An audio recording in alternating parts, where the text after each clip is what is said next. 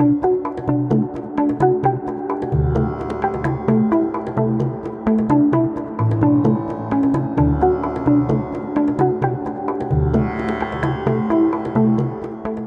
everybody, to this Edge of Mind podcast, where my guest today is the neuroscientist Christopher Timmermann. Join us in a wide-ranging discussion about psychedelics and the role on the spiritual path, as well as in preparing for the end of life. How can we use these agents to remove the fear of death? And how do they relate to near-death experiences? Is it actually true to say that death is the psychedelic journey? Chris shows us how we can find death in life's experiences, and how the psychedelic trip and death are both processes of radical deconstruction. If someone is afraid of death, what's the best way to use these agents? And is duality and the sense of self a construct? Is this what falls apart in reports of ego dissolution with psychedelics? Do these drugs also construct experiences? And are the experiences merely comforting delusions? How do we know they're true? Dr. Timmermann also talks about the entropic brain and the heightened connectivity that takes place with these agents. Are psychedelic experiences due to a reduction in brain activity, what's called the reducing valve, or an enhancement of brain activity? And how about the importance of set and setting? Can we use these agents to explore the nature of mind and reality? And what exactly is the promise and peril of the psychedelic renaissance? The conversation turns to the importance of preparation and integration and how to avoid to become a state junkie. How does one transform states into traits? And what exactly is psychedelic-assisted meditation practice? How about psychedelic apprenticeship? Chris finally discusses the clinical and therapeutic implications of his research and why he's so excited about the future of this new field. See for yourself why Dr. Timmermann is one of the brightest voices in this cutting-edge field of scientific research. Hey, welcome everybody to this Edge of Mind podcast, where my guest today is a friend and a remarkable neuroscientist, Christopher Timmermann. So as usual, I'm going to read an official biography of this remarkable individual, and then we're going to jump into some really cool topics. So Christopher Timmermann obtained a bachelor's in psychology in Santiago, Chile, and a master's in cognitive neuroscience in Italy. He's currently a postdoc at Imperial College London at the Center for Psychedelic Research, where he leads the DMT research group, specializing in the potent psychedelics NN-DMT and 5-MeO-DMT and their effects in the human brain and consciousness. His empirical and theoretical work focuses on the neuroscience, psychiatry, psychology, pharmacology, beliefs and ethics of psychedelics, their relationship to consciousness, and applications in mental health. His work has been covered in BBC, CBC, Wired, The Times, and The Guardian. He is also the director of the Foundation for the Study of Human Consciousness in Chile. So, Chris, it's so great, my friend, to hang with you for a few minutes. I mean, what a delight. Thanks so much for taking the time. Thank you so much for the invitation, Andrew. It's a real pleasure to just, have the opportunity to chat with you. So, and a real pleasure to be in this podcast. So thank you very much. Welcome. Chris and I had the opportunity just a little bit under a year ago to spend nearly a week together at a Stanford-sponsored event at the extraordinary Esalen Institute in California. So that was really fun time. And then we hooked up again just a couple months ago at this massive psychedelic conference here in Denver. They had like 12,000 participants and some 300 presenters. So we're talking about it as a kind of Woodstock of psychedelics. And so, Chris, boy, so much to talk about, but I'm very curious just to kind of get things going here a little bit.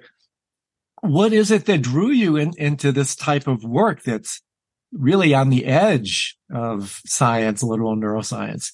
What magnetized you to be a pioneer in this particular topic area?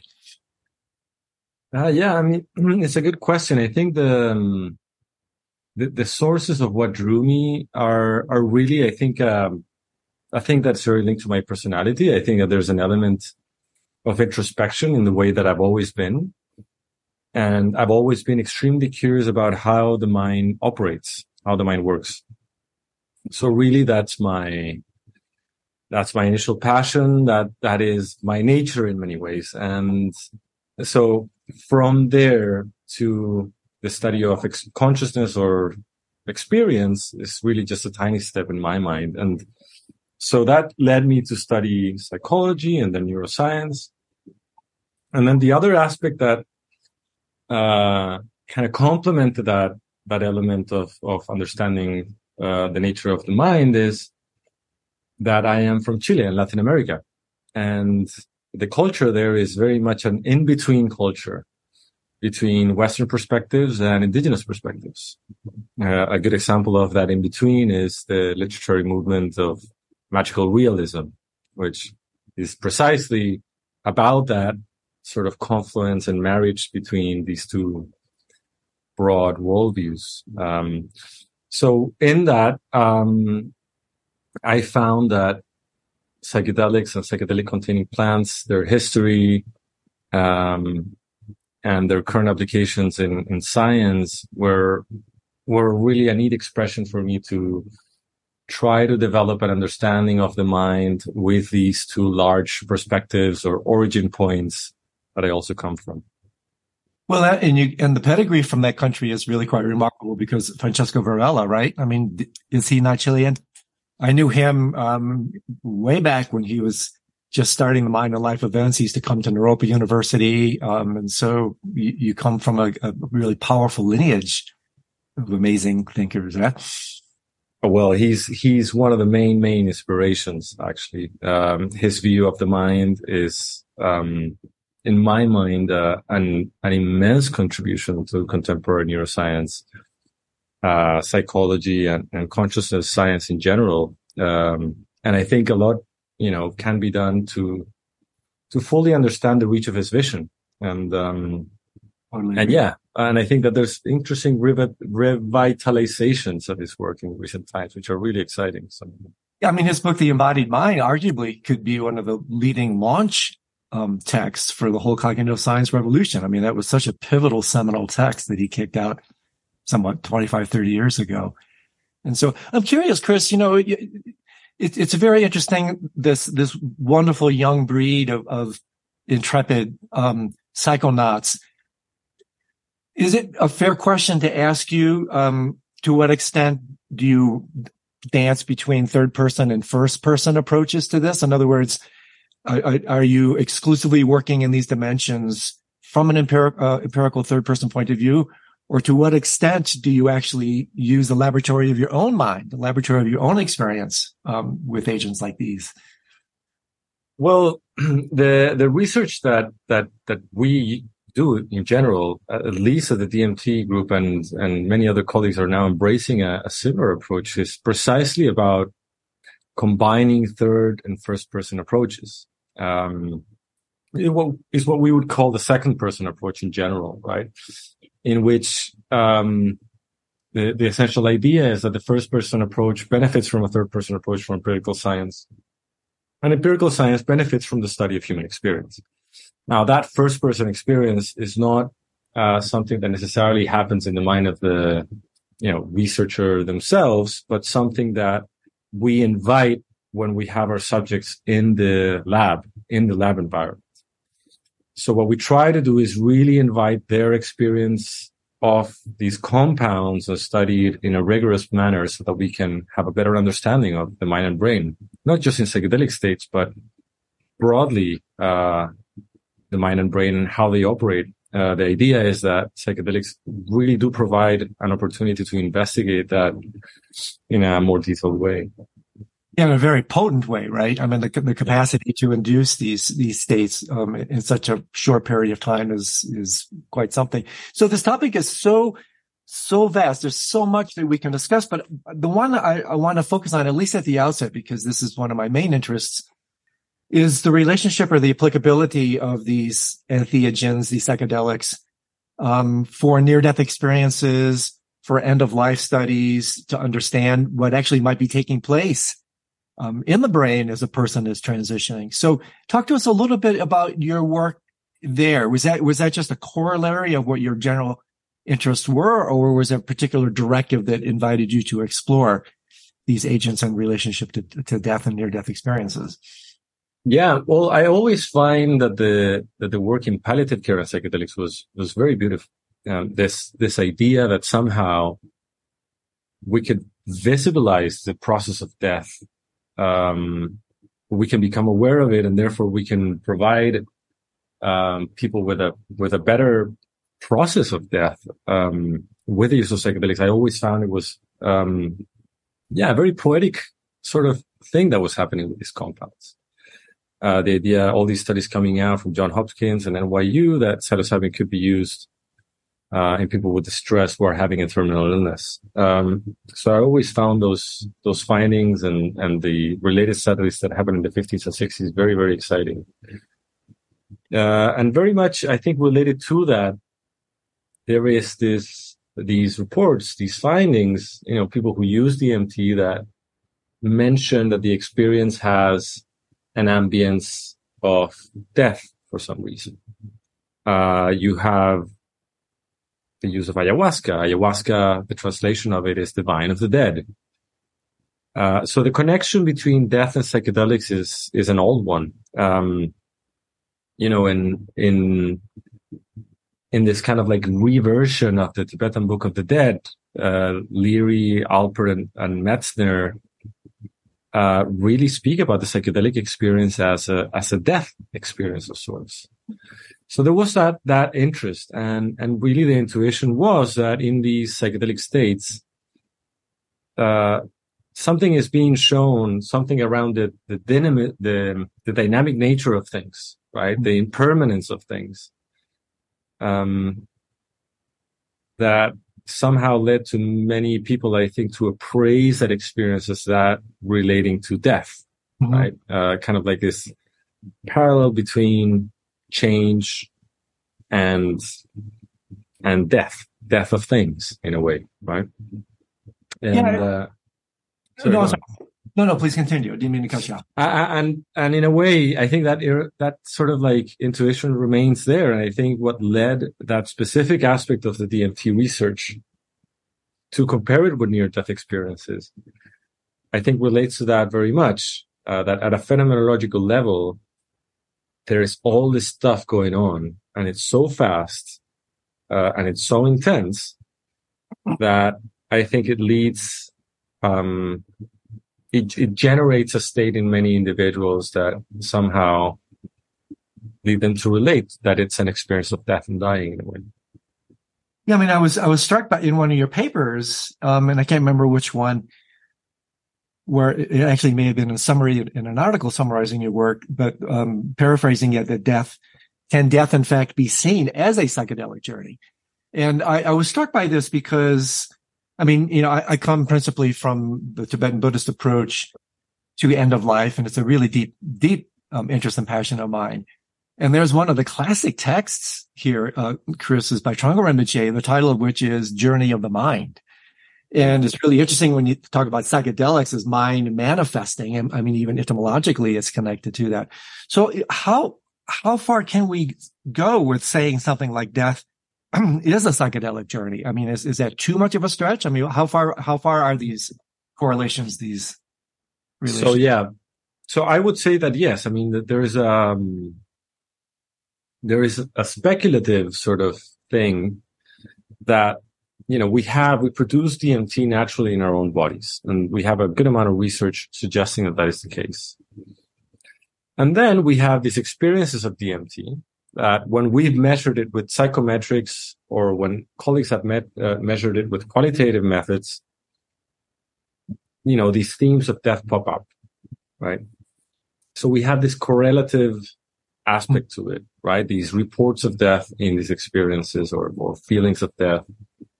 And then similarities with near-death experiences, right? The idea of a life review, of going through a tunnel, the idea of overwhelming sense of peace and serenity, sometimes very much similar to the experience of death and dying. But we're also doing some actually quite recent research where we've asked people who have had near-death experiences to also talk to us about their psychedelic experiences. Perfect. And we've seen a bit of difference there. So we've seen that, for example, in the psychedelic experience, there's more visuals. More visuals, right? There's more of these fractals, for example, and geometries that are so typical in many, many psychedelic experiences. Whereas in near-death experiences, what seems to be more prevalent as a sensory effect is a feeling of disembodiment. Yeah. People leaving their bodies. And we found that there was a strong relationship between near-death experiences and psychedelic experiences when it comes to these mystical type effects or effects related to spiritual-like quality of the experience. So there is an overlap, but there are some differences. Now, if I would speculate about this overlap, the spiritual quality of the experience, these are the aspects of the experiences that are somehow a bit more detached from phenomenology itself. When you look at mystical questionnaires, all of these are narratives about certain aspects of the experiences that many times are somehow flooded in or filled in after the experience has occurred. You have an experience of oneness, you have an experience of ego dissolution, and then how that is interpreted as a mystical experience, I think, is very much dependent on the culture in which these experiences are situated. So it could be that, I'm still very open to the possibility that these experiences could be somehow similar, but also somehow different. Mm-hmm. And whether or not there's a surge of endogenous DMT being released in the brain when people are actually experiencing death is something that we have no good evidence yet for. So this remains speculation. Yeah, but what a ripe area for research, right? Yeah. But it seems like one of the most common threads, at least in my study of the literature, is this kind of deconstructive narrative. The fact that the default mode network, which is, you could say, and please correct me if I'm wrong, that in conjunction with the salience network are probably the two strongest neurological correlates to ego structure, right? And so is it not the case that when one has a psychedelic experience that default mode network is vastly reduced or even shuts down altogether? And so maybe talk to us a little bit about what happens in terms of you mentioned ego dissolution, the whole narrative of deconstruction, because obviously in the death trajectory, that's largely what's taking place, is this demolition derby, right? Of going in the wisdom traditions, it would be the way they would talk about it is basically going from gross to subtle to extremely subtle dimensions of mind. There does seem to be this kind of, whether you talk about it metaphorically as ascent or descent, but this kind of dropping into, they use the word rangba, the mind falling into itself. Right. Yeah. Does that speak to you a little bit in terms of what you're? 100%. I mean, this is one of the things that I'm most fascinated now these days. This big question about, do psychedelics actually reveal aspects about the mind, right? The etymology of psychedelics, mind revealing substances. And there's a lot of discussion in the field right now if that is truly the case. So one of the perspectives is that, psychedelics actually truly reveal something. We just need to have the right methods to do that.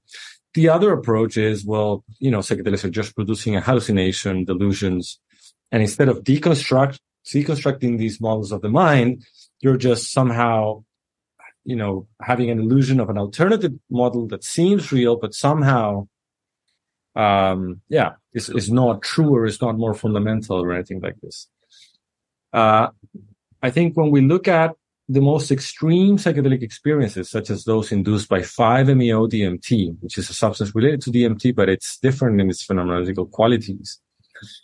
Some of the reports that we've been gathering from individuals is that it seems to be pointing towards a stance of radical deconstruction, where not just the narratives of self are being taken out of the picture, but then also lower narratives and lower models are also being deconstructed. Models concerning sensory qualities of the experience as well. And what the reports are somehow showing us just this feeling of being alive. Nothing is being perceived. There's no images. There's no sensations in the body. There is simply a basic core feeling of aliveness, which would be, it's very similar to what philosopher Thomas Metzinger calls this minimal phenomenal experience that has been also drawn comparisons with non-dual states of meditation, maybe jhana, advanced jhana states in tantric traditions. And this is an area of active research in our group. We are, doing these experiments with 5-MeO-DMT. We're interviewing individuals who practice non-dual states, and we're really trying to get at the core of these phenomenal characteristics to really understand if these altered states actually allow us to find something meaningful about the mind. Yeah. Something core, something fundamental. Well, this is super interesting, because how about this as a hypothesis? Talk about something fundamental that, what often is used, altered states of consciousness, transforming into non-ordinary states of consciousness. But I'm curious, how would the science change, if at all, if we had this completely backwards? How would it change if this is the altered state? That what we know is the dualistic, over-the-counter, consensual reality. I would actually conjecture that this is the altered state. This is the temporary experience.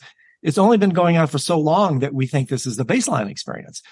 And so I would conjecture, and again, I'm curious if this has any traction with you, that when we subscend, drop into these states, we're actually cutting through into the more natural state.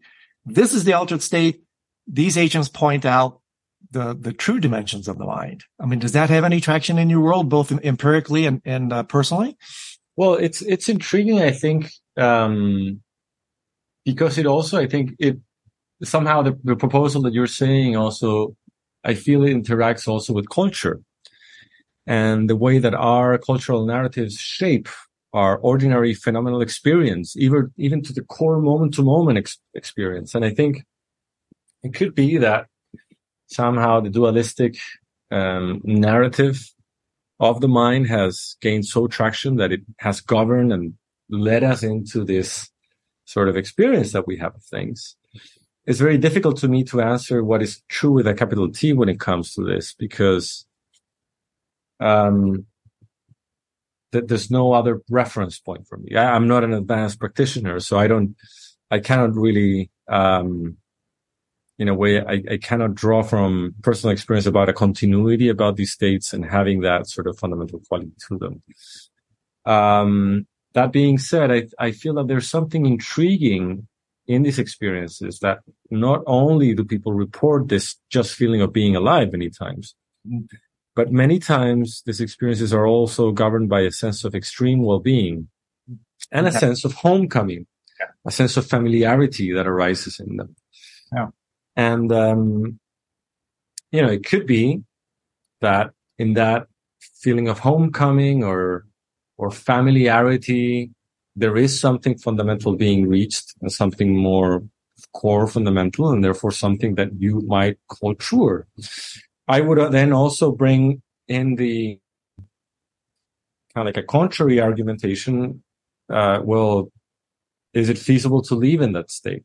To have just an experience of reality with that, and then fulfilling our basic needs, our creative needs, our the needs of the species, and so on. And then it becomes not just like an element of what is true or what is not true, but what is pragmatic. Right. And along those lines, Chris, would be perhaps an introduction to the full spectrum of one's being, and not necessarily putting a label of supremacy over one state over the other. That what we know is this waking state, which I would argue that this is the construct, duality is the construct, and that when we die, we're going through the near-death experience, we're going through the psychedelic experience, we're deconstructing the self-sense, we're deconstructing duality, dropping back into the more foundational dimension of our being. But I don't think that necessarily implies they have to be mutually exclusive. I think what it does is point out a deeper spectrum of our identity, that we can operate across this particular bandwidth of our being, depending on circumstance and the like. But if we don't have a deeper understanding of this foundational homecoming nature of our being, then we get lost with exclusive identification with the dualistic arena and all the crap show that ensues upon that. Yeah. Well, that is certainly, I think, a potential option. I mean, if we look at the beneficial effects of psychedelics, and if these hold true after all the work that still needs to be done in clinical science, then it does make sense to me that having that bandwidth and cultivating a flexibility in and out of these states, regardless of their ontological status, appears to be a very healthy thing to do, a very healthy thing to cultivate. Yeah. So there's an elephant in the room here that I think is worth also talking about, the connection between mind and brain, and the famous notion in psychedelic arena, maybe you could explain it to our listeners, of the entropic brain and what that actually means. And then we can maybe after that circle back to, how directly can we make a correlation between mind and brain? But maybe start with a little bit the notion of the entropic brain, how that relates to psychedelics, and why that's of such interest. So the entropic brain is a hypothesis developed by, who was my mentor actually, Robin Carhart-Harris at Imperial. And the hypothesis states that the richness of subjective experience is mirrored by the richness of brain activity. And an index of that richness would be the level of entropy or unpredictability when it comes to brain activity. That's fundamentally the idea of the entropic brain hypothesis. So you would have this dual aspect of how we look at this phenomena, the inherent limitations of the methods that we have. So therefore you would have this duality where you would have mental activity, phenomenology, and you would have brain activity. And the idea would be that a way to connect this is via the measurement of chaos or entropy. And it became a very straightforward hypothesis in psychedelic states, because the idea of the entropic brain is that, these altered states of consciousness, not just psychedelic states, but also near-death experience states or psychotic states, initial moments of psychosis in many individuals, and also dream states would function at a higher level of entropy. Whereas conditions of less disorder or higher levels of extreme levels of stability in terms of brain activity, and therefore reduced richness of brain activity and phenomenology, would lead to certain conditions such as, for example, OCD or depression, where you would have these fixed patterns in the brain and experience. A good idea of this is the idea of rumination, that we have these ongoing loops. We all have them in healthy conditions, but somehow we have a level of flexibility that allows us to get out of them. When individuals fall into these loops in a more permanent fashion, this would somehow indicate, conditions of mental health, such as OCD and depression. So the idea would be that the healthy, normal human brain would operate between disorder and order. And so is it fair to say that a synonym for the entropic brain would be heightened interconnectivity? I mean, the capacity for different parts of the brain that aren't normally in conversation with each other now, because, the parental function perhaps, is lessened, and these dimensions of connectivity that are previously not available to us now become available to us. Yeah. It's similar to this idea of somehow reducing a filter, right? And that, these systems in the brain, such as the default mode network, these high level cognitive structures and, enacted in brain function, when you remove them in the psychedelic state, that will allow connectivity patterns to flow more freely, more fluidly. And therefore you would have a hyper-connected brain state. Very much linked to the idea of chaos or entropy in the brain. I mean, two things come to mind. One is Aldous Huxley's relationship of the brain, referring the brain altogether as a type of reducing valve. I think that's interesting to play with here. And even more overtly, from a kind of a spiritual point of view, Trungpa Rinpoche, one of my main teachers, I never thought about this till you said it, famously said chaos should be regarded as extremely good news. And I'm sure it didn't occur to him about the entropic brain. He talked about that in terms of relating to the world when your world comes apart. That in itself can be ripe opportunity for transformation. I mean, Bruce Lipton says crisis sparks evolution.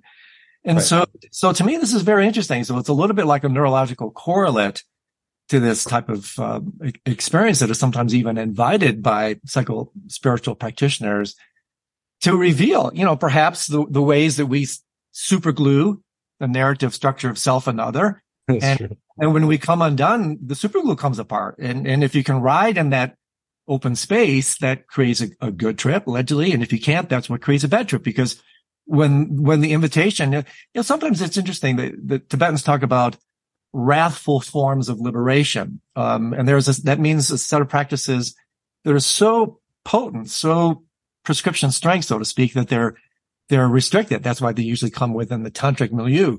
And I've come to look, Chris, at these agents from my own limited experience with them as a form of tantric practice for a number of reasons. One is body. Body is as important as mind in tantra. And here we're working with very subtle dimensions of body, neurochemistry and neurology, to work with extremely subtle dimensions of mind. And then you also have this capacity to work with wrathful and semi-wrathful methods of liberation, where, non-negotiable, uncompromising. Here you are, in a certain sense, being forced to let go. And if you try to hold your world, if you try to stay alive, so to speak, when you're dying, that's what creates a bad death and a bad trip. I mean, I think that there's a lot of truth in this. One of the things that really come to me as also a key point to have in consideration is the idea that, yes, crisis can provide change, but it's fundamentally an opportunity. Yeah. Right. So that means it is not a given that, it will resolve into positive change, into adaptive change, into healthy change, into positive transformation. And, this is the key thing about the idea of psychedelic-assisted psychotherapy, that, this fluid state of the mind, this chaotic state of the mind allows the disengagement of these, hyper-rigid narratives, but that also can lead into further problems. So when the mind or the brain becomes reorganized, the narratives that will come into play into this new structure can be traumatic many times, can be unhelpful. The chaotic brain state in its own right does not automatically lead to something positive. And, in a very consistent with the approach of, we were speaking about Varela before, second person approach is really about the cultural, contextual, and social structures that are occurring surrounding this psychedelic experience, how they will help this individual navigate these opportunities and these crises are really the key element for this to be, a successful experience, if you want to put it in more transactional terms, but, an experience that will provide helpful meaningfulness and safety for the individual. So I'm curious, this is so interesting. I mean, what comes to mind here, you mentioned this earlier, but we haven't really circled back around it, is the relationship of this work, these studies to chaos theory altogether, right? The whole notion of dissipative structures, and that often when, in order for a person, whatever, to break through, they often have to break down. In other words, just like you're saying, the promise and the peril are kissing cousins here, that when things come apart like this, if we don't have the capacity to reintegrate at higher levels, I think what a scientist friend of mine, Roger Walsh, once said in relationship to the chaos that was brought about by COVID was that the default generally when things come apart is regressive, not progressive, due to the power of habit. We want to slap Humpty Dumpty back together again, right? Right, yeah. Therefore, if I'm hearing you properly, the setting to nurture the dissolution process as an opportunity to reorganize at a higher level of structural evolution is really a large part of what creates, facilitates really growth and development using these agents. 100%. And I'm not of the time. You probably have a much better sense of this than I do. But I find the hypothesis that, why the psychedelic experience was a bit less sustainable in this earlier wave in the 60s and 70s had to do because LSD was a new drug. It didn't have these cultural affordances, that you can see in indigenous cultures that have used psychedelic compounds in plant forms for many, many, many years, generations, building this know-how around how to help navigate the navigation of these experiences for whatever means that culture values. And, LSD being a novel kind of compound, the setting of it, how being developed on the fly in the 60s and 70s somehow became also unsustainable, including and excluding the political reasons that we might think and speculate about this. And it could be argued that in today's world, most individuals at least have an intuitive sense of, for example, where to trip, where not to trip, what that experience will do. And all the, NGOs and privately led sort of harm reduction initiatives are really playing a pivotal, game here in providing people this sense of, what needs to be occurring around that experience for it to be safe and meaningful. And this is why it's also so important what is happening today in this discussion of whether or not the psychedelic experience is fundamentally relevant for its beneficial purposes. So you have two camps. One is the idea that it's just neuroplasticity. If we develop psychedelic analogs that don't have the trip in them, we will succeed in somehow reducing, ailments of mental health, while at the same time not having to employ these expensive forms of psychotherapy that accompany the experience. And the other camp says, no, experience is important. And if experience is important, then you have to develop a container for that experience. And in that, the process of therapy is absolutely fundamental. Yeah, that's it. I think that's spot on. I'm always drawn to the work of Donald Winnicott, and this whole notion of holding environments. I mean, I think it's just set and setting, the container, Buddhist languaging, the mandala. If the holding environment is there, that's what creates either promise or peril. And I haven't thought about it. It's just spot on because 50, 60 years ago, when all this stuff was coming into the West, it was so novel. It was so radical. It was so threatening to the establishment that there wasn't any holding environment for it. And therefore, again, regressive. You just let's throw this kid off the block. But now, 30, 40, 50 years later, we have a little bit more science. We have more open-minded individuals for it. And all of a sudden now but gradually the holding environment has been reconstructed in a way that can now contain and support this type of thing. And that's colossal kind of maturation process. I would argue, I would agree with that. And I would argue that we are still in that discussion on that sort of essential discussion in the field of psychiatry of what is the value of experience. And this is where the whole idea of having a science of consciousness, why it's so meaningful, so important, because this is not obvious for many individuals in the field of psychiatry research, right? There's still a pervading view many times that, what you need to fix these mental health problems is to just reduce the problem to the level of, brain structures, brain processes, and so on. And if you can understand that at the molecular level and then at the systems level, the neuroscience, you can develop technology to fix that directly. And that's it. The more and more we learn about how, mental health works, we realize that it's an embedded process with many levels, not just brain, not just body, but also experience at the core of it all in relationship with other individuals, in these intersubjective processes. I mean, that's the biopsychosocial approach to mental health, which I think, is more and more evident. Absolutely mandatory. Yeah, the integral approach, the more systemic approach.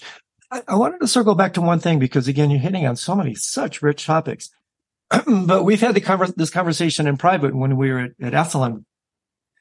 This notion that it's still not clear to me, Chris, when we're talking about the entropic brain, are we talking about a heightened level of brain activity that in fact creates this entropy, or is the entropy brought about by reduction in brain activity? Because we are talking about other people who assert that what creates these mystical experiences, these grand openings, is in fact not an increase in brain activity, but actually a decrease in the reducing valve, a decrease in brain activity that allows the sense of connectivity, oneness, all these spiritual experiences are actually inversely proportional to brain activity.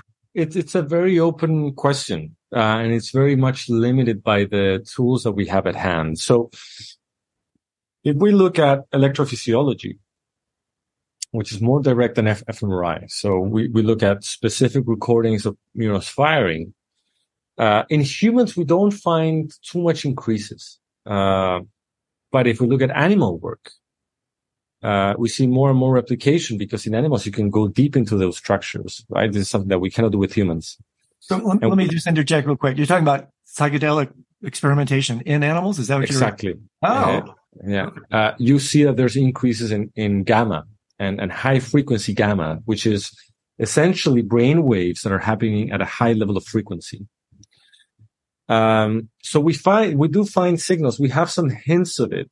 It's true that in most human neuroimaging, we don't find much increases in brain activity per se. So that's an open question, I would say, whether or not this reducing valve thing is happening at because there's less brain activity. The other element that I think is very important to take into consideration, that when we understand more and more the relationship between mind and brain, we realize more and more that what matters is not so much activity per se. So activity per se, for example, in region A means language. Activity in region B means motion. Activity in region C means visual. The more and more we understand how the brain operates, and especially high-level functions such as decision-making and planning and so on, and thinking about ourselves and thinking about others, all these things that get modulated in the psychedelic experience, all these functions are really a dynamic process in terms of brain activity. And more than how things are lighting up in specific brain areas, is more about how they are working in conjunction. So, for example, connectivity is a proxy of that, is a very rudimentary proxy of that, but is a proxy. And we have a range of new methods showing how in the psychedelic experience you find increases in these things. For example, the idea of a hyperconnected brain state. So that would indicate that somehow at the level of the dynamics of the brain, you have an increase in this dynamic quality of what's going on in the brain. And depending on your theoretical assumptions, but according to mine, I would argue that that is closer to a proxy of emergence when it comes to mental activity. If we want to put that causal structure there, of course. Yeah. I mean, it's a fiendishly difficult study. And I think there was one person who, I don't remember the complete data, you might recall, had a near-death experience when he was actually in a scanner. But until you actually can somehow get this data with people who are going near-death experiences, making the correlations between psychedelics and near-death experiences, again, I'm curious, like how far down can you go in making these correlations? Yeah, I mean, actually, it's a very straightforward empirical matter, actually. And there is a recent study that came out by Jiva Borgin, where she actually had individuals with EEGs at the moment of death. 4 case studies came out in PNAS just a few months ago, and she found that there was a surge of connectivity in gamma in these individuals. So the brain there was an increasing coherence in this gamma high frequency state happening at the moment of death. Drawing parallels with, of course, the psychedelic state and these alterations in consciousness. So yeah, I mean, it's intriguing and in a way, there might be similarities and overlaps, but there's also this feeling that I have many times that from our perspectives, our traditions, this is all novel stuff for us, the near-death experience, the psychedelic state. And it's almost as if we've just zoomed in to the idea of normality and all alterations go in this bag, and therefore we homogenize them. We tend to think they're kind of like the same thing. My bet would be is that as we advance these fields, as they become appropriate domains of study that could help people in their careers and so on, the better we'll be able to granularize and understand what are overlaps and differences and so on. Yeah. And so along these lines, this is just so bloody interesting. One very practical question and then back to some science stuff. So let's say you have a loved one who is struggling with a terminal disease and they're really wigged out. I mean, they're like, they're not going gentle into that good night.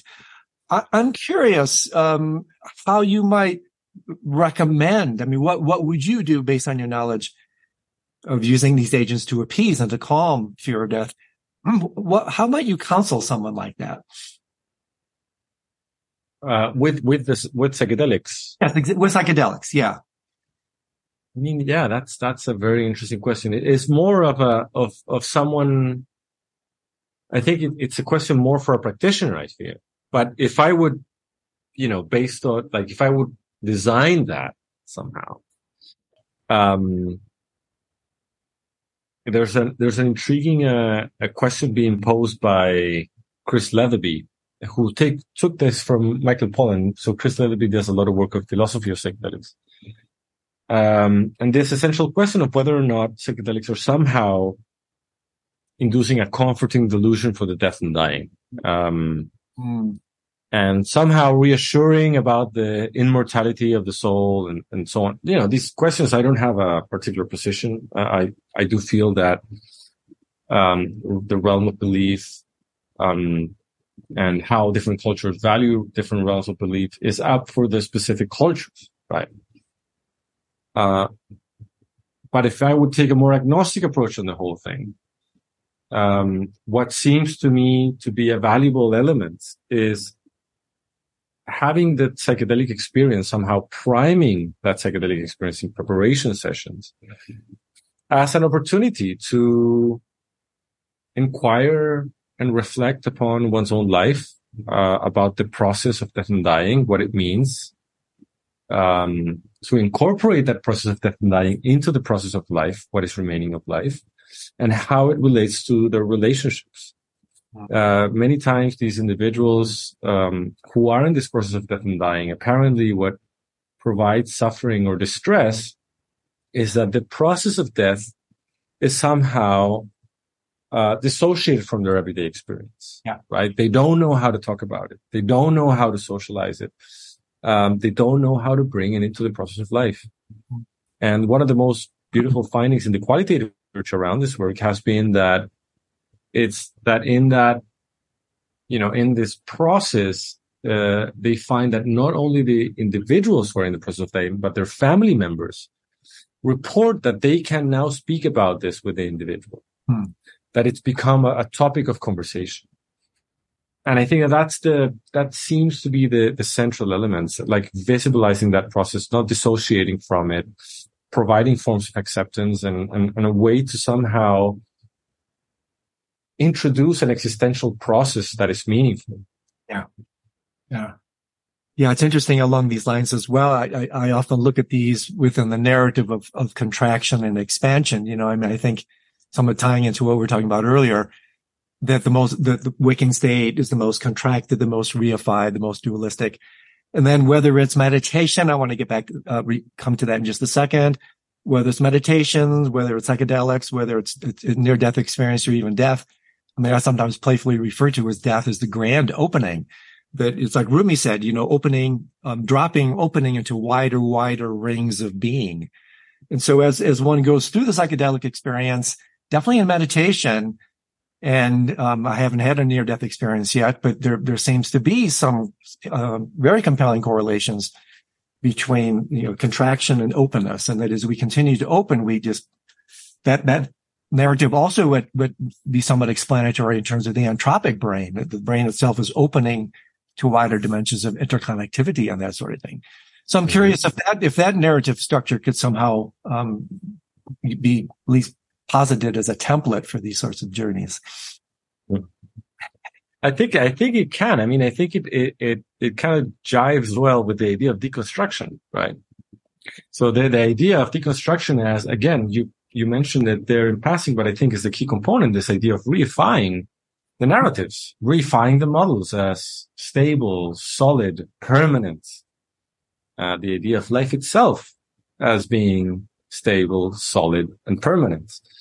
And, in cognitive neuroscience, we know, in Buddhist texts, they say a similar thing, that really there's nothing solid, stable, or permanent about life or about ourselves. The sense of self is a construction that is going on from moment to moment, always being reified.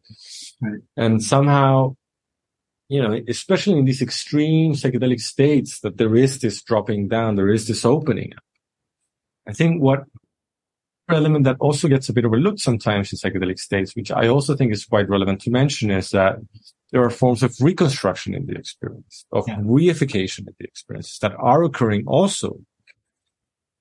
A good example of this is that in DMT states, the experience feels more real than everyday reality, and people feel that they are communicating with these entities or beings and entering these altered dimensions. And, in specific cases, some people do a bit too much DMT, and they become to reify these entities as actual real beings from an alternate dimensions, or they think that these beings are somehow pulling the strings, controlling reality, there's no free will, and so on.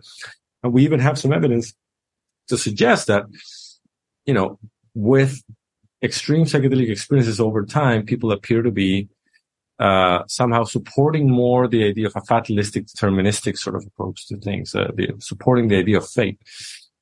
So the psychedelic experience, not just as being this deconstructive thing that enables us to step out of the theater of life and somehow evaluate it or assess it or just enjoy it, but also something that enables an opportunity to participate a bit more and to reify structures for better or for worse. Yes. And it seems that it's this modulation that it's occurring dynamically in the psychedelic experience. That is something that I feel is really an open space for us to do more research and understand a bit better what is going on. Because also in clinical practice, this will become super, super important. A good practitioner might find that in certain moments, reification of structures or thought patterns or beliefs will become actually quite helpful for the individual. But in the long term, maybe a deconstructive process is more helpful. Or in the long term, training that individual to have a flexibility to move between being immersed and being detached according to whatever the context is requiring might be, a good approach. I think that's bloody fantastic. That's so insightful. And it's also so important because, there does tend to be, and I think what you're talking about, Chris, if I read your papers properly, is this deconstruction followed by construction is more indicative of a DMT experience versus some other agents. Is that correct? I think it's like, it's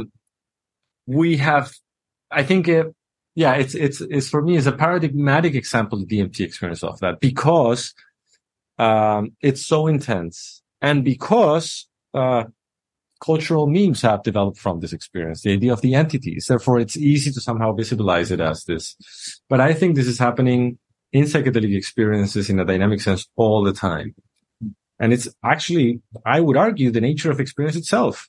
This dynamic process of falling in love with little things and in perception and objects and then destroying them, moving on to the next thing. And there's a sense that this is also a dynamic of experience that is occurring all the time that just gets magnified in the psychedelic experience. The other thing that comes to mind that we haven't really pinged on at all is how this is connected to liminal spaces in like pre-dream, like liminal dreaming, hypnagogic, hypnopompic spaces, where one enters this kind of plasma dimension of mind, right? You're not fully reified in the narrative structure of the waking state.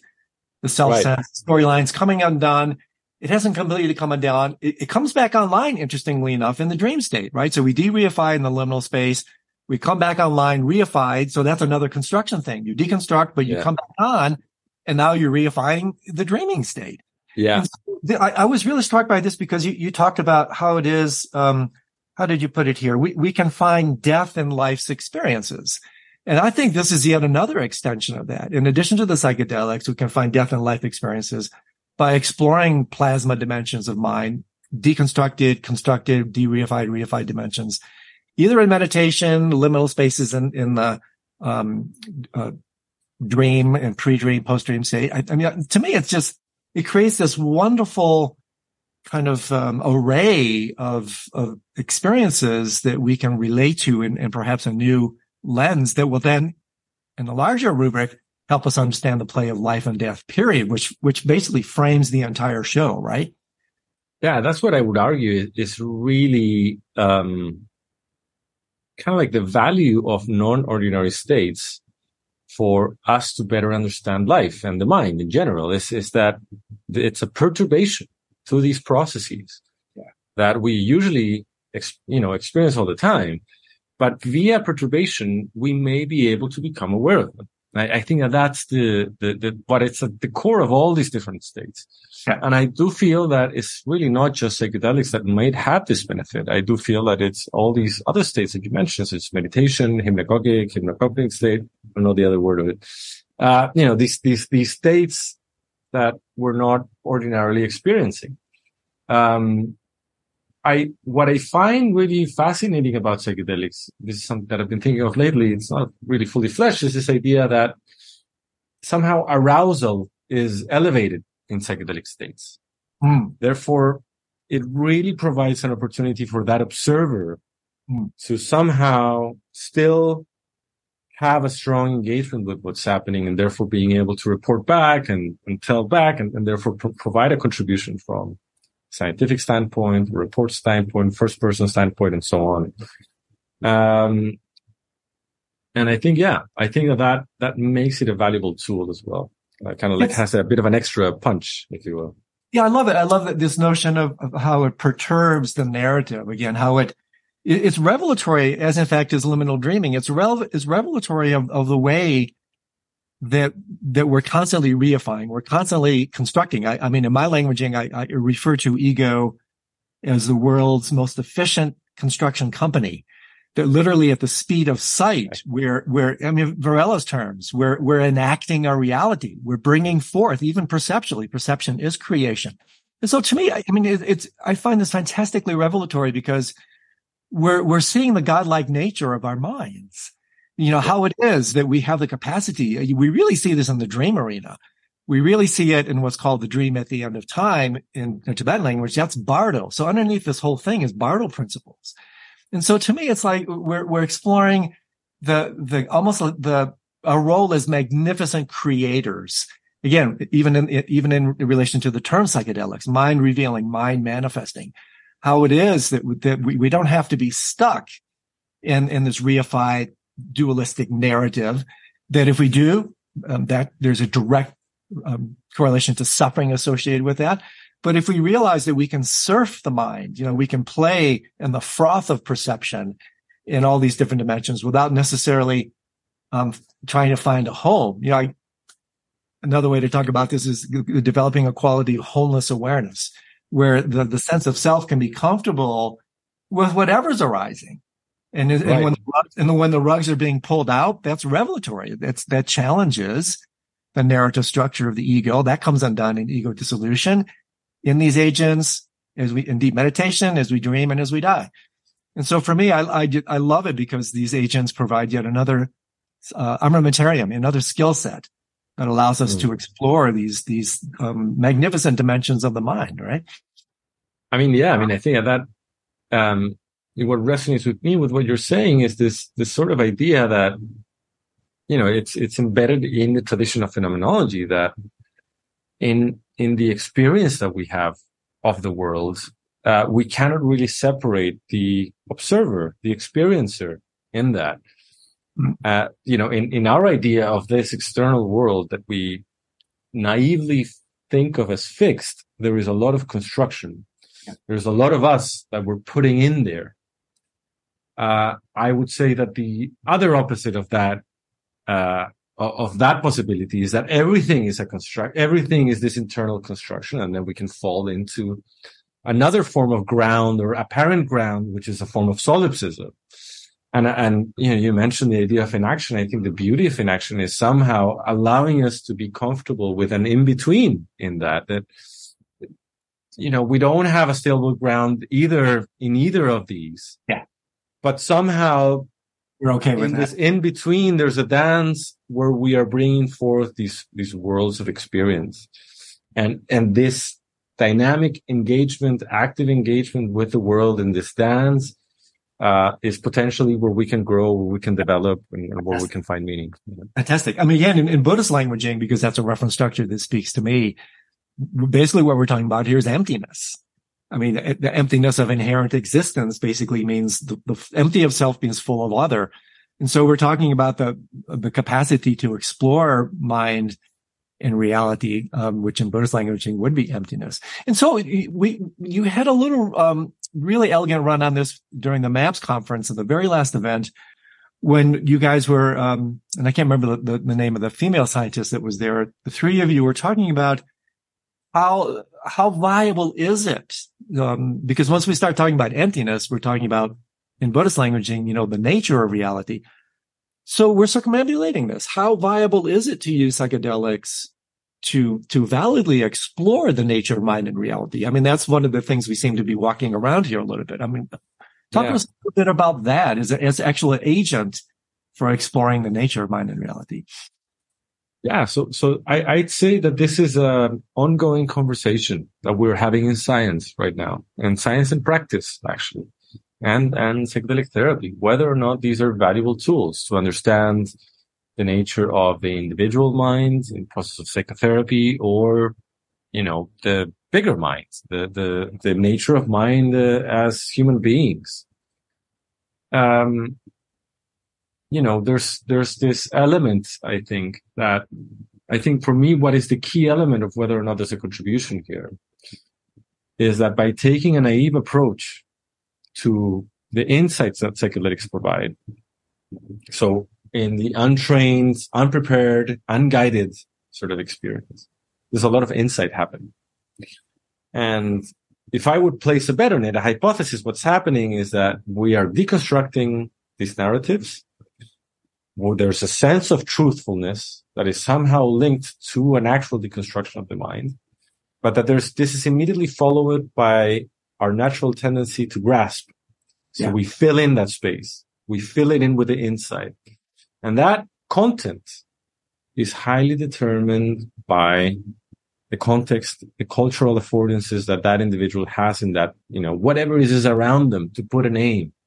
And this is the danger of cults and psychedelics, right? So they use that sense of familiarity, that deconstruction to then put these alternative narratives and use it potentially as a form of manipulation.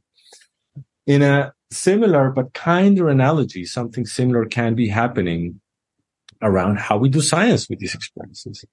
If we take the experience as face value, we can naively assume that whatever is arising in that experience somehow is true.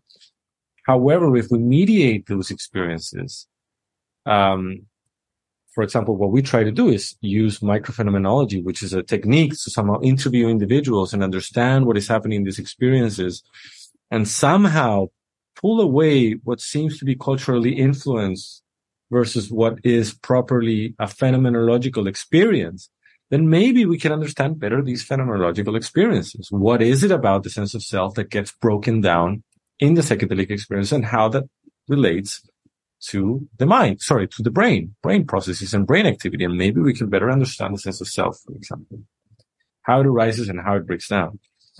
The same happens, I think, in psychotherapy.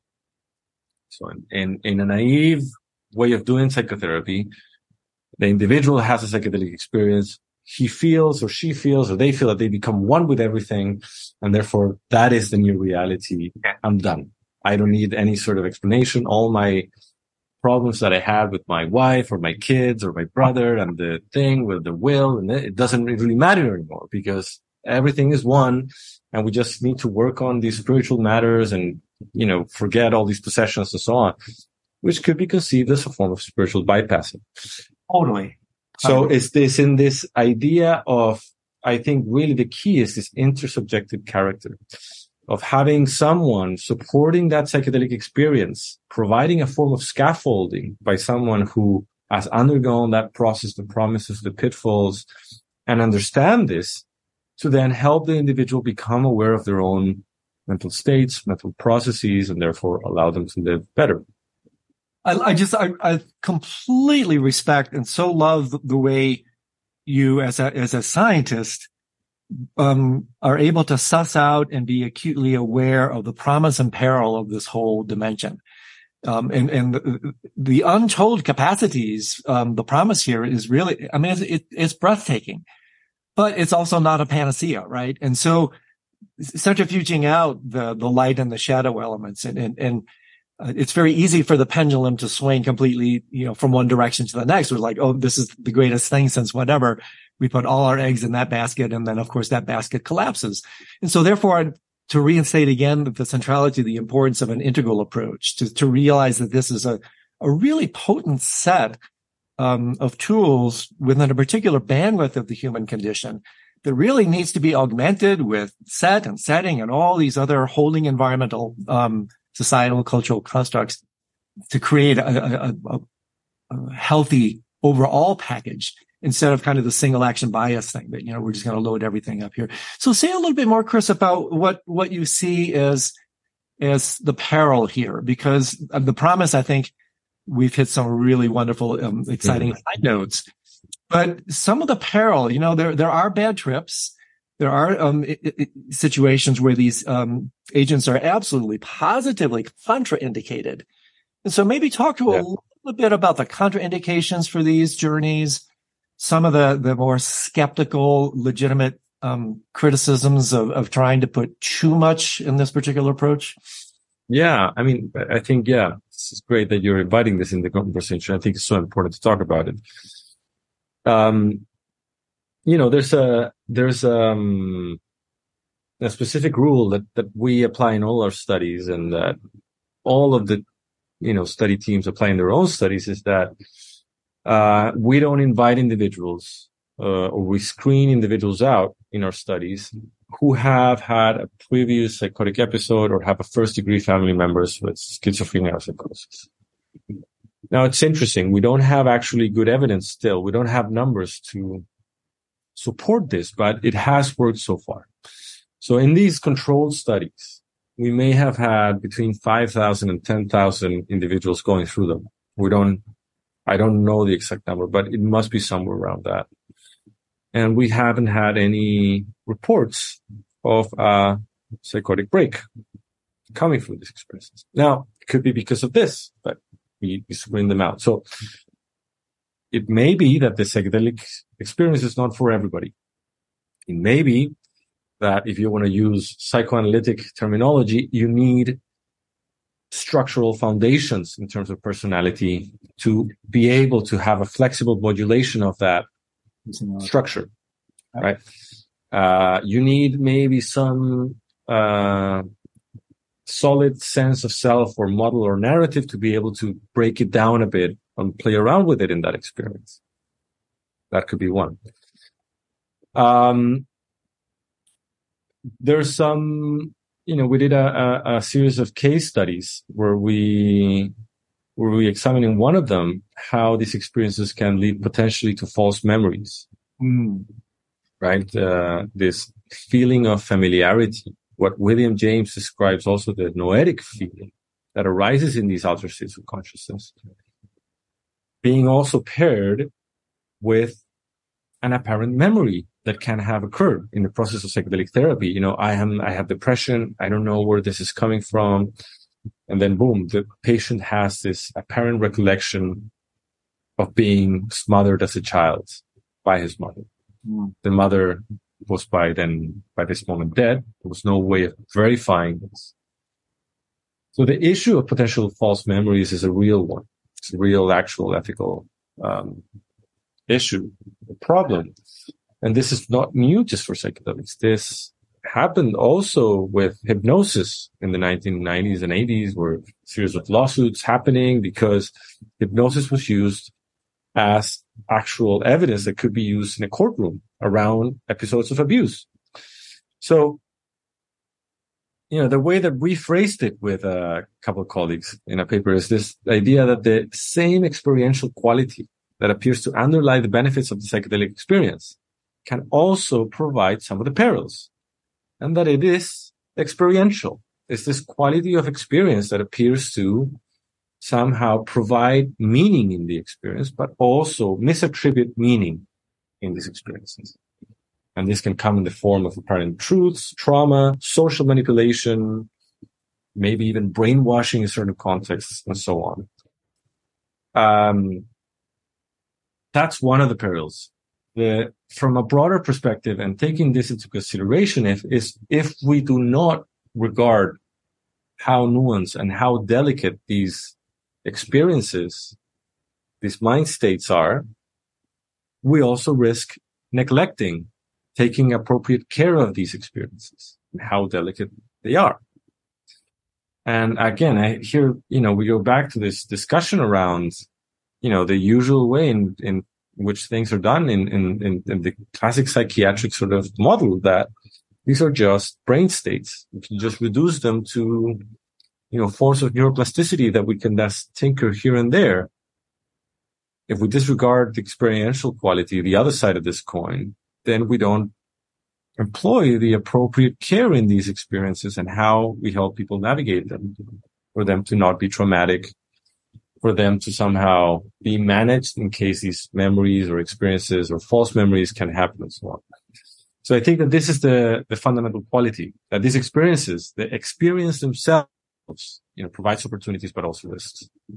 It really comes down to this issue of again, veracity, truth, like how true are these experiences? Because on one level, we diss, and I think appropriately we diss, this idea of consensual reality. But on another level, if there aren't, I'm not sure standardized is the right word, but if there aren't references to something that's not on the sliding scale of experience, then in fact, you don't have waking up experiences, you have psychotic experiences, right? Then the lack of structure, the lack of reference points, becomes really completely problematic. And so, it's interesting because they talk about also in the lucid dreaming, are there any contraindications for people for lucid dreaming?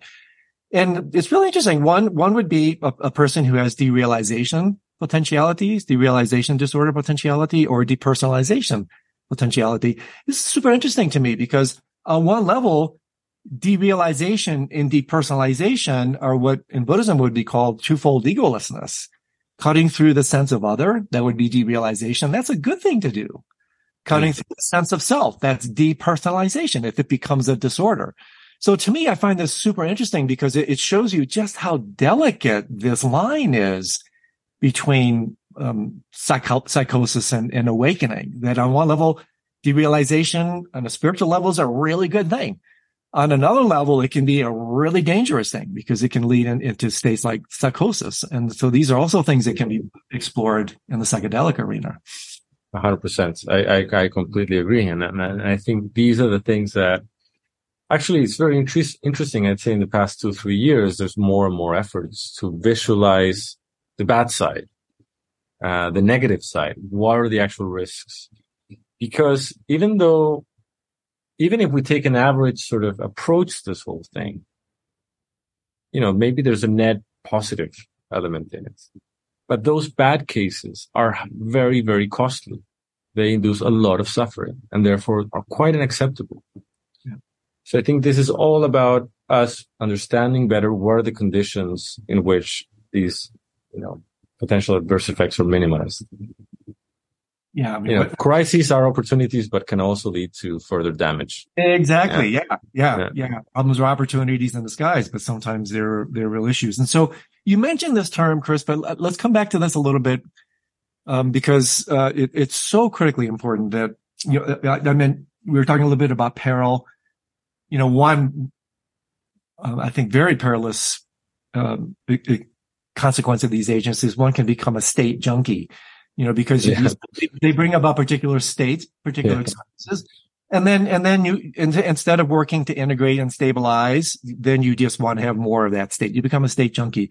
So to transform states into traits, the issue of integration is so key here.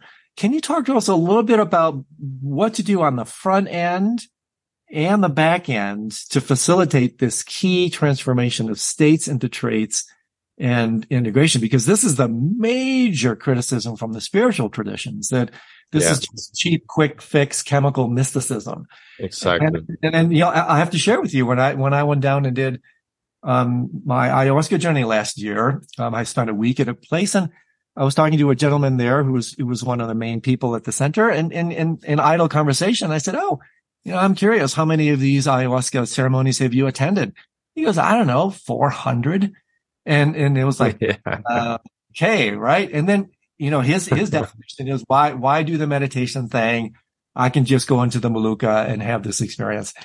And I had to really bite my lip and go, I don't think so. So talk to us a little bit about pre and post, briefly, protocols to help work with this critical integration and incorporation narrative. Yeah, I mean, it's just such an important question. I think, the issue is very much linked to our culture of commodifying these states, right? So it's like, in the same way that we can buy anything, we can buy mind and grasp it and keep it and, and then repeat it. And I agree. I mean, this happens all the time, many times in the circles.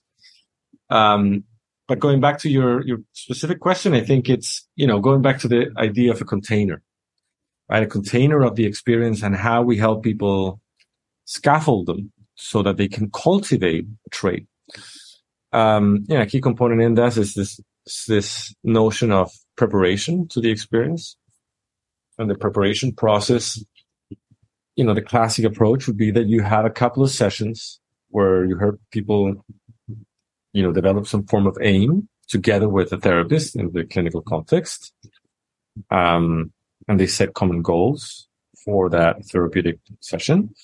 People are informed about how the psychedelic experience works, what to do in cases of anxiety reactions or fear reactions that are common to occur, seeing them as opportunities. Many times, the classic indication is that if you're confronted with a monster, ask the monster, what does he or she want, and invite that experience in and go through that experience.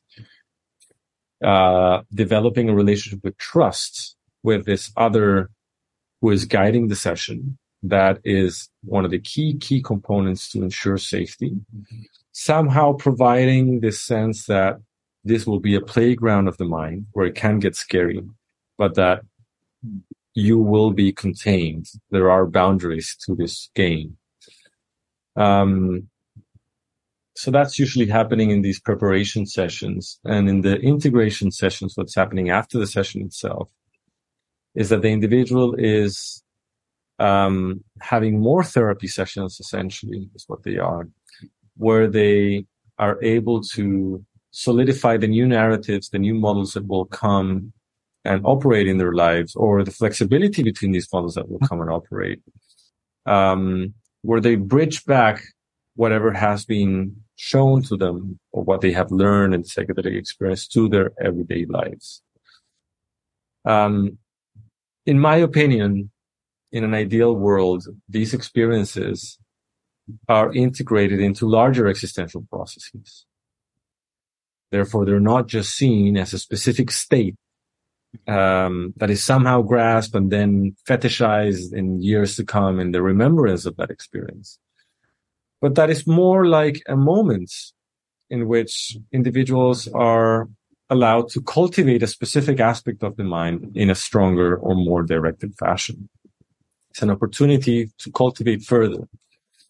So this would put the idea of the psychedelic experience within a broader path of developments of traits rather than just a specific state.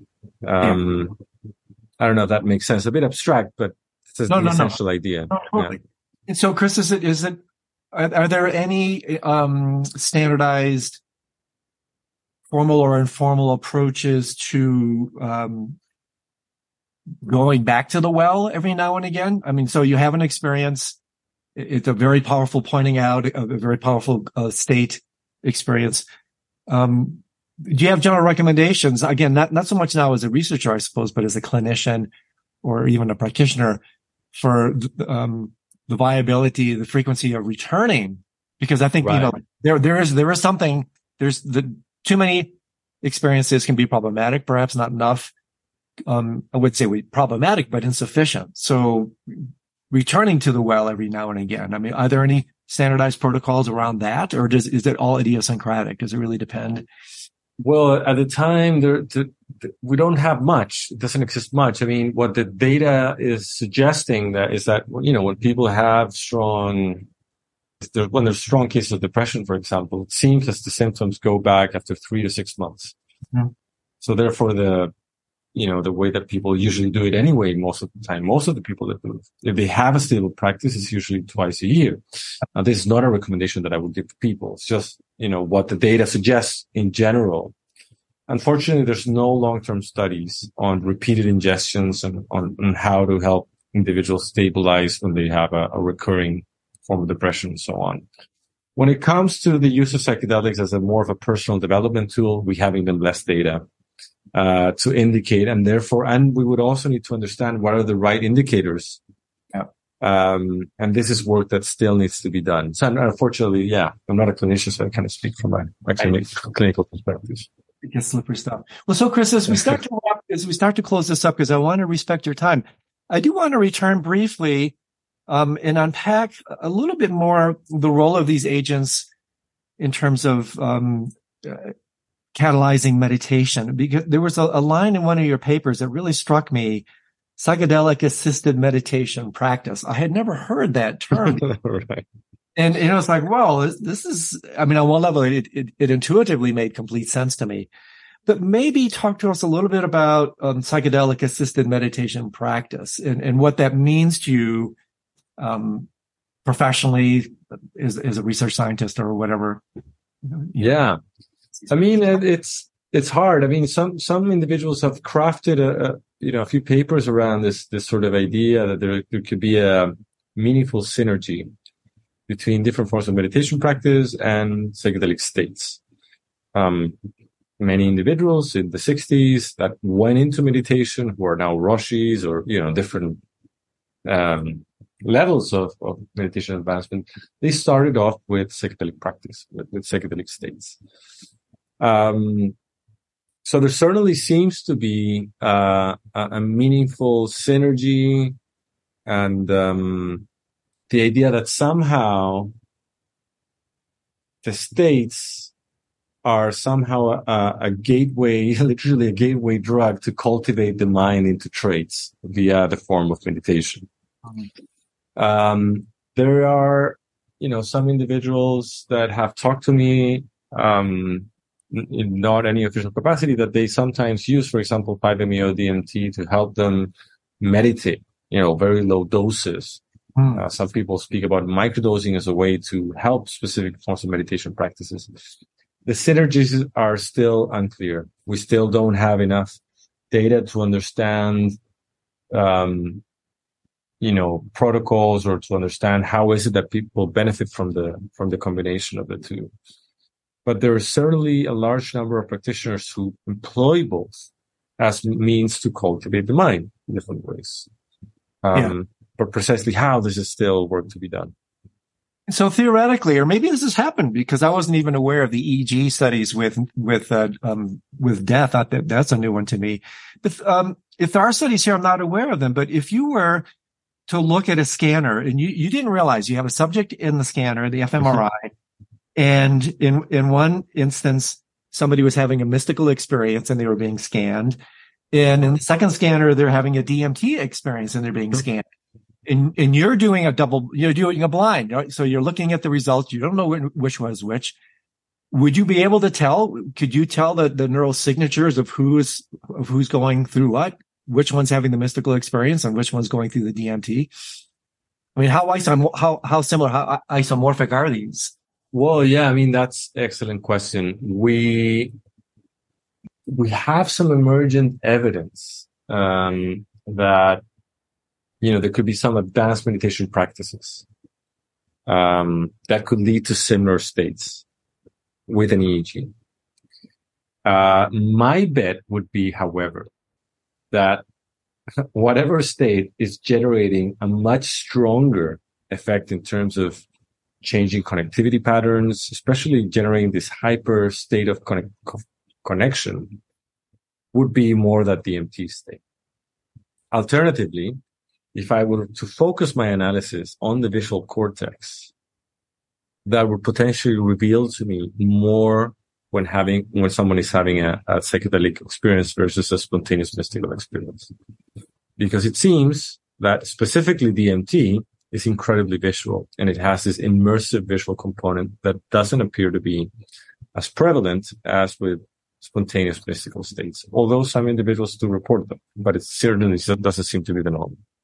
I mean, I'm sure you've heard these stories, Neem Karoli Baba, right? Ram Dass goes to give his teacher 600 micrograms of white lightning, and basically nothing happens, right? So that's an interesting, okay. I mean, is this guy already at this kind of neurological state, or wherever the state of mind, where these agents really have no impact any longer? But I have to say one thing around this experience as well. Apparently Karoli Baba, when he had this experience, he said something like at the end, what did you think? He goes, well, it's good, psychedelics.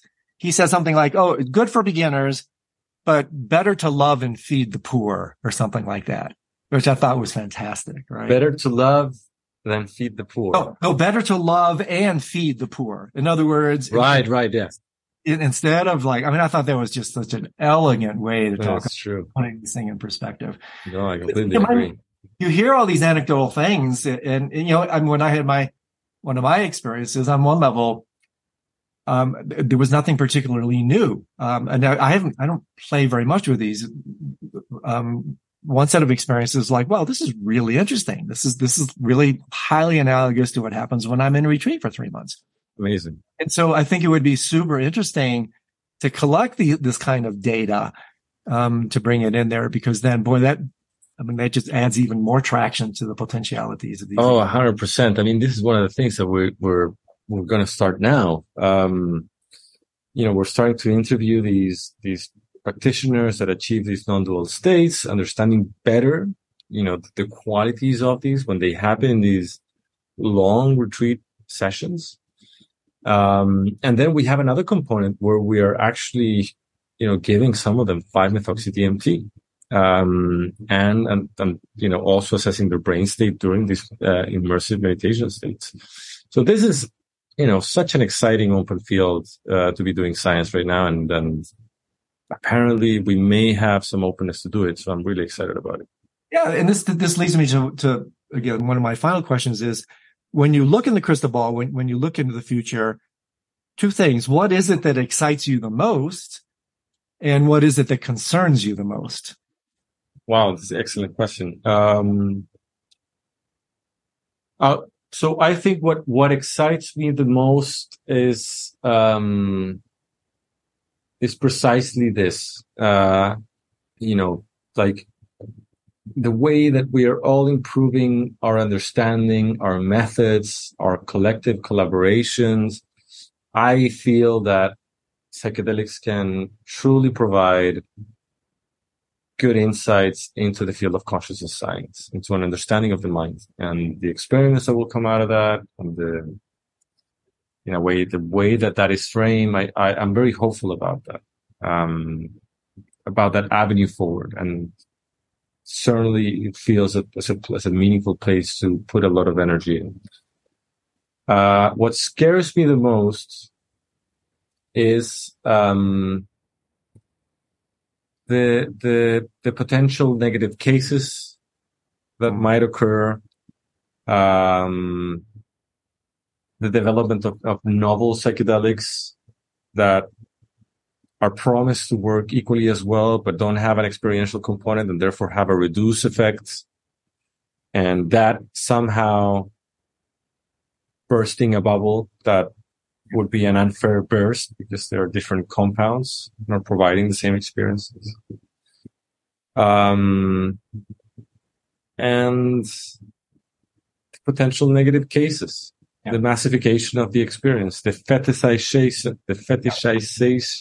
if it's saying it correctly, all of these states, based on our current culture, of our understanding of how things operate.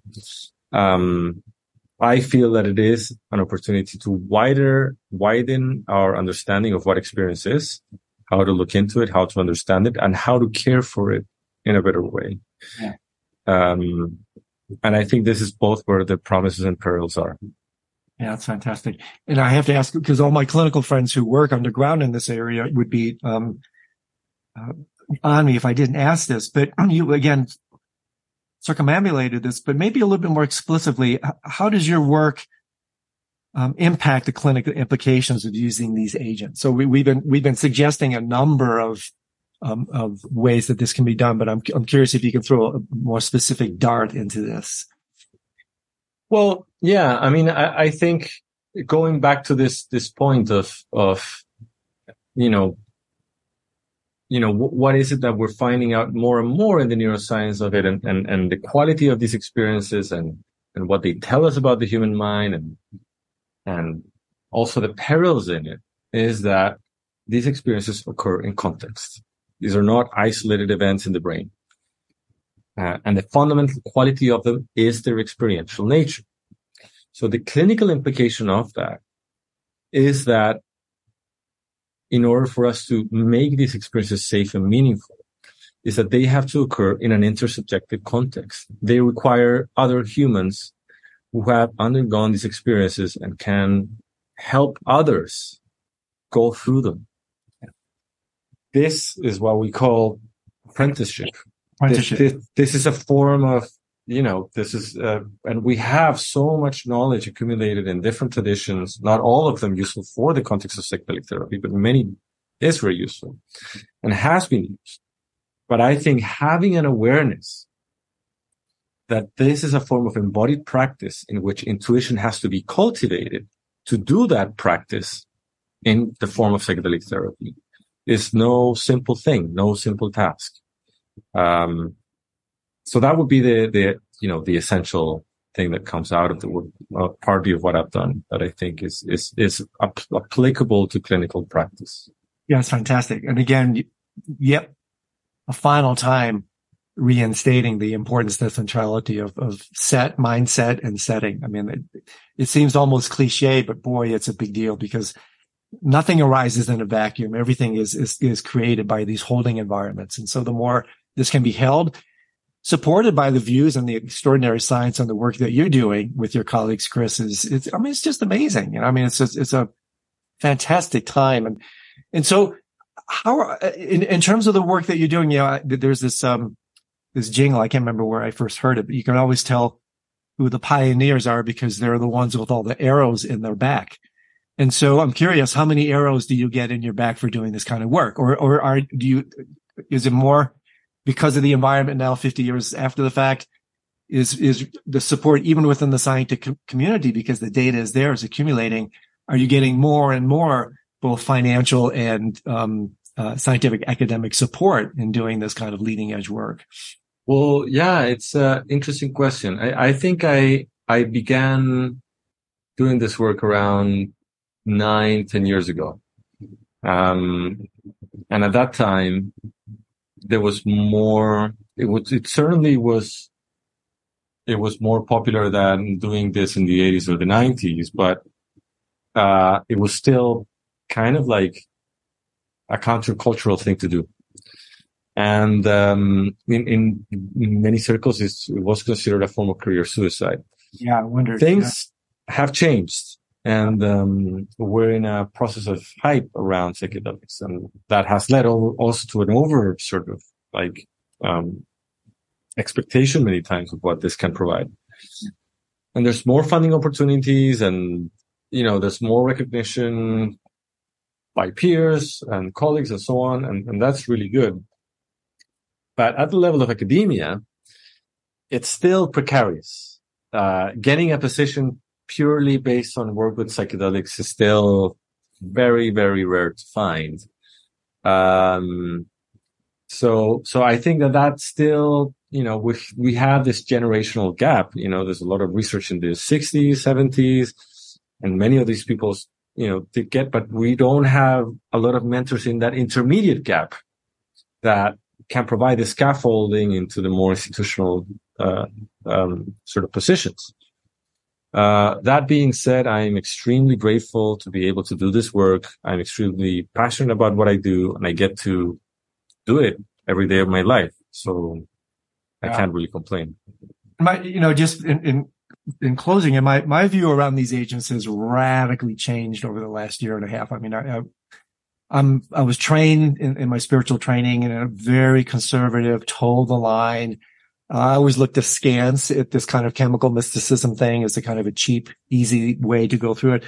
But because of a set of experiences somewhat forced upon me because of some health issues, I mean, my view on these agents has done a complete 180. It radically transformed. And so when I look at, I wanted to close with this. When I look at the 50,000 foot view, you look way up higher. This world's obviously we're in a dark age. There's so much going on that is so problematic, but there are some amazing lights and revolutions taking place. One is the mindfulness revolution, the meditation yoga thing. It's unbelievable what's happening. Co-emergent with the darkness is this light. And I think somewhat similar co-emergent with it, along with the mindfulness revolution, is the psychedelic renaissance. And so to me, it's an amazingly fertile, rich time. And I remember at the conference that we were both at, there were two major schools. And I'm curious, I suspect I know which one you're landing on, but there was one school, one camp that said, we can't wait. We got to get this out. We got to, almost like the Timothy Leary thing, put LSD in the water system, right? We can't wait. Everybody's got to get out there. And then, as you might suspect, the scientists coming in and saying, hey, wait a second, slow down. Let's not screw this up again. Let's do this thing right. And so with your work, Chris, you're helping the Renaissance do it right. And so, any final comments from your side? Anything I didn't ask? Anything that you think is worth sharing that we didn't ping on? Now, from my end, it has been a total pleasure and delight to just hang out with you for this hour and be able to chat more deeply about these things that we touched upon a bit on Esalen, and so it's really a great opportunity. I'm very happy with it. Thanks so much. Well, Chris, I really appreciate it. I know how busy you are. It's just such a delight. I always learn so much when I chat with you. So thank you so much for spending time with us. And maybe we'll revisit the situation again in a couple of years and see where the state of the art is right now. But you're certainly part of it. And it's just an honor to get to know you and spend time. So thank you so much, my friend. Thank you. Well, that's it for today. Thanks for joining us. And a big thanks to Chris for sharing his wisdom with us. We hope you're enjoying these Edge of Mind podcasts as much as we enjoy producing them. Please do spread the word, rate the podcast, review it, and subscribe to it if you haven't already. It's one way to invite more people into this community, into conversations in the fields of science, philosophy, psychology, spirituality, and the arts.